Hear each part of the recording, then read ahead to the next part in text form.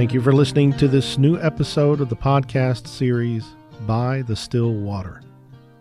The goal of these discussions is to encourage your search for the God of heaven.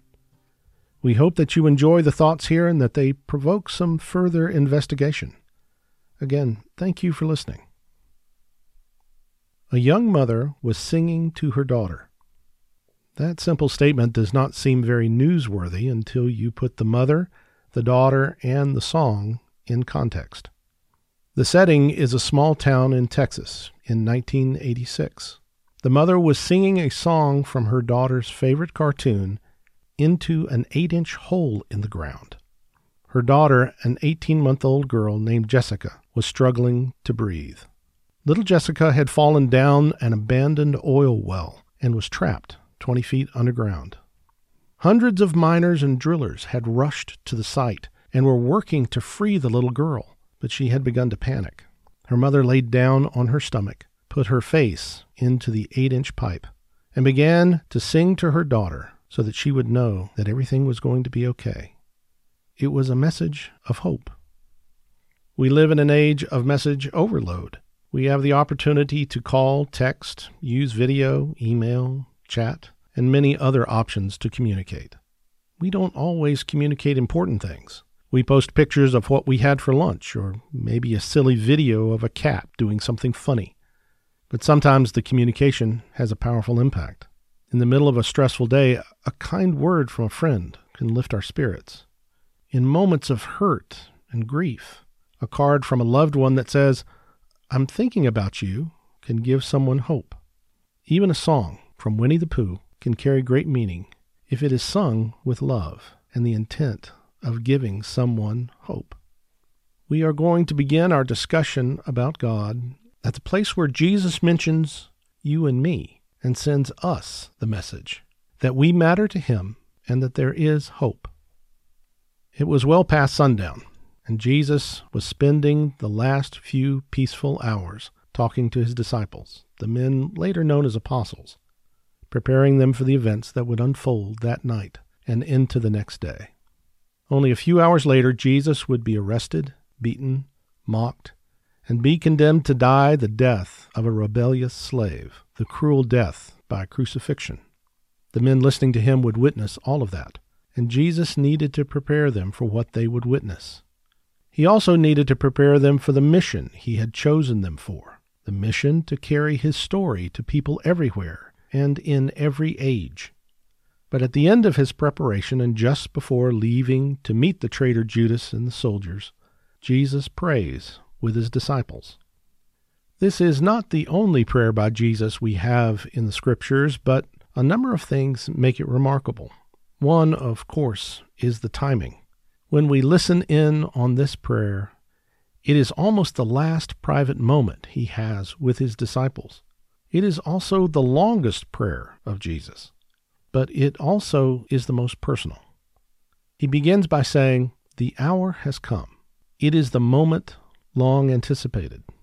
At this critical juncture, Jesus has many things on his mind, but one of them was you and me.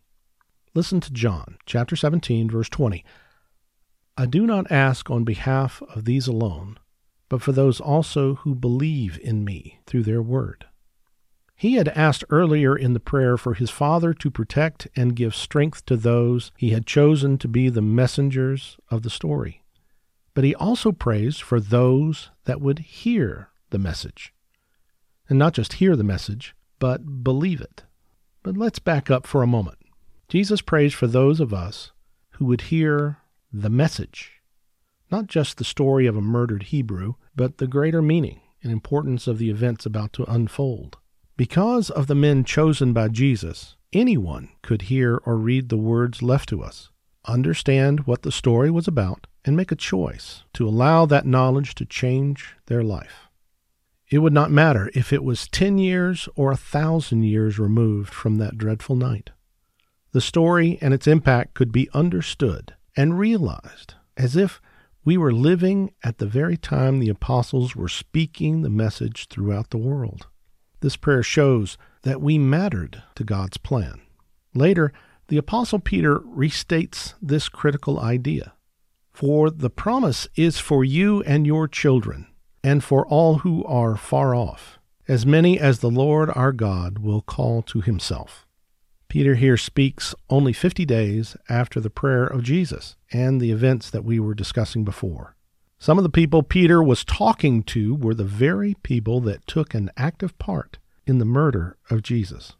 But he says God had made a promise to them, and that promise was not limited by time or space. Notice what Peter says, "For the promise is for you and your children." The passing of time does not matter. He goes on and says, "and those that are far off." The place is not important. This promise is just as good today as it was when Peter said it. And it does not matter that I am from a different place, speak a different language, or look different from Peter. This speech made by Peter is the realization, or at least the beginning of the realization, of the prayer made by Jesus. The message would be carried far and wide and through time to impact people to believe, even through to our time and our location. We were important and relevant enough to Jesus to mention us in his prayer, and that the message Jesus speaks of is relevant to us. It is a promise made to the believers of his message. One other important idea is found in this statement made by Peter. He says that this promise is for as many as the Lord will call.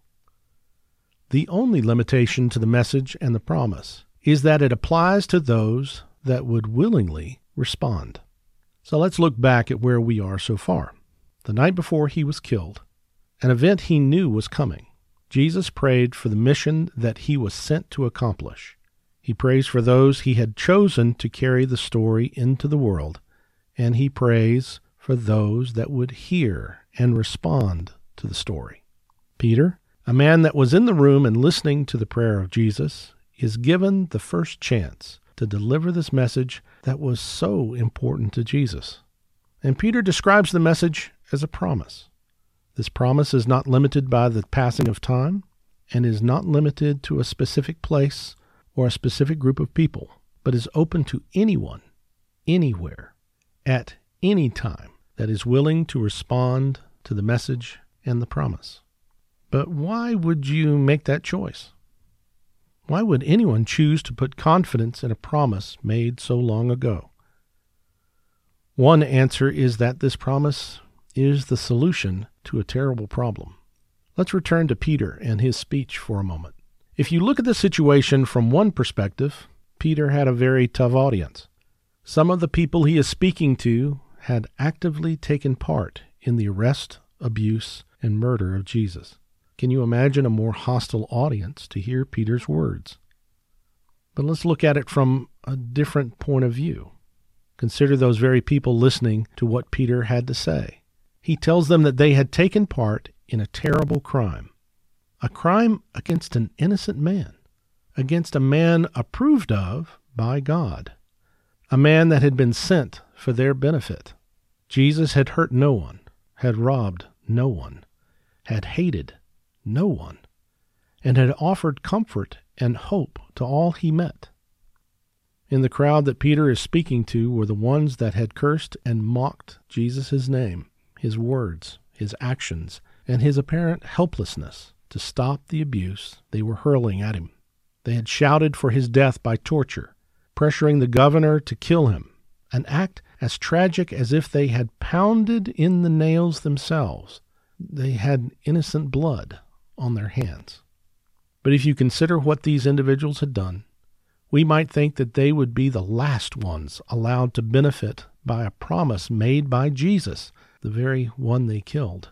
But in truth, they are the very first to benefit from that promise.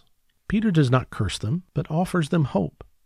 He offers them mercy. He offers them the opportunity to wash that blood from their hands completely. Peter tells them that this terrible crime could be erased from their heart and their conscience. It is here that we begin to see our connection with this ancient promise. We must ask ourselves if we carry the stains on our hands of terrible acts. It might not be a murder that we have committed, but have we hurt people? Have we ever acted out of anger, jealousy, greed, or hate? Are there things that we knew were wrong, but we did them anyway? Are there things that we did, but only later realized the true hurt and harm we had done? Peter offers forgiveness to the murderers of his teacher and friend. If the promise he speaks of can bring forgiveness, peace, and joy to those who crucified Jesus, the promise of forgiveness can be for us as well. The ugliness of the death of Jesus is a harsh image for many people to dwell on. We will return back to that important moment in future podcasts for a better understanding of why that happened, and hopefully change the way it is viewed. But begin to frame that with what happened before and after. Right before, Jesus prays for all believers for all ages. Right after, Peter talks of mercy, forgiveness, hope to those that would hear. The message from God was about mercy and hope, both before the cross and after the cross. God responded to sin with hope. The people consumed in selfishness and hate responded to Jesus when he preached about hope with violence. In the middle of a violent and hate-filled world, God's plan has always been about mercy, forgiveness, and hope. In a world filled with darkness and cruelty, the love of God is a beacon of peace and kindness. How is it possible to have the hope of God extend across time, across oceans, and across vast distances? The answer is found where we began, with the prayer of Jesus. In that prayer, he uses the idea of the Word. If the hope and promise of God relies upon an icon or temple, there would be many people that would never have a chance to see or visit the sacred place of hope. If it relied upon ancestors or bloodlines like royalty, many people would be excluded, and the promise Peter speaks of could not be realized. But this promise is reliant on the Word, or said another way, information, a concept that we can understand. It was the story of Jesus that spread across the Roman Empire. It was the understanding of Jesus that began changing the hearts of slaves, princes, soldiers, merchants, women and men, poor and rich, anywhere the message spread. This information could not be contained by the Roman emperor, or by the soldiers sent to intimidate or imprison or kill the believers, or by the idle priests threatened by the message of peace through Jesus. The power that some detractors said had turned the world upside down was the power of the information. Information shared from person to person and from the writings of those commissioned by Jesus to do just that.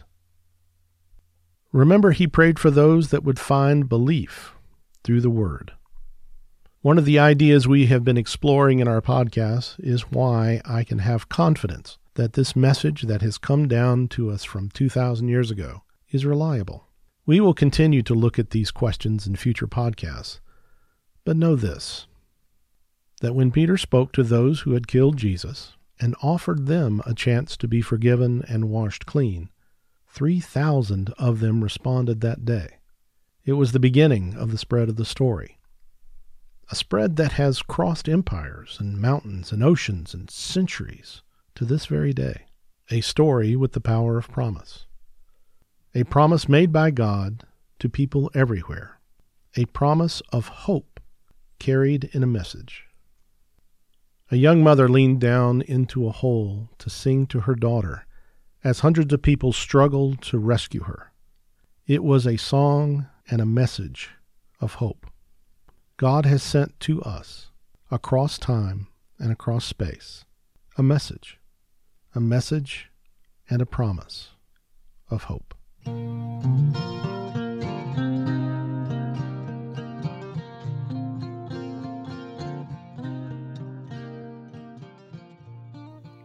Thank you for listening to this episode of By the Still Water. It is our desire that these messages reflect the true Word of God. If you would like to reach us, you can reach us by email at bythestillwater2024@gmail.com. You can also find us on Facebook at By the Still Water Podcast. Please consider subscribing. This will alert you to new episodes when they are made available. Again, thank you for listening.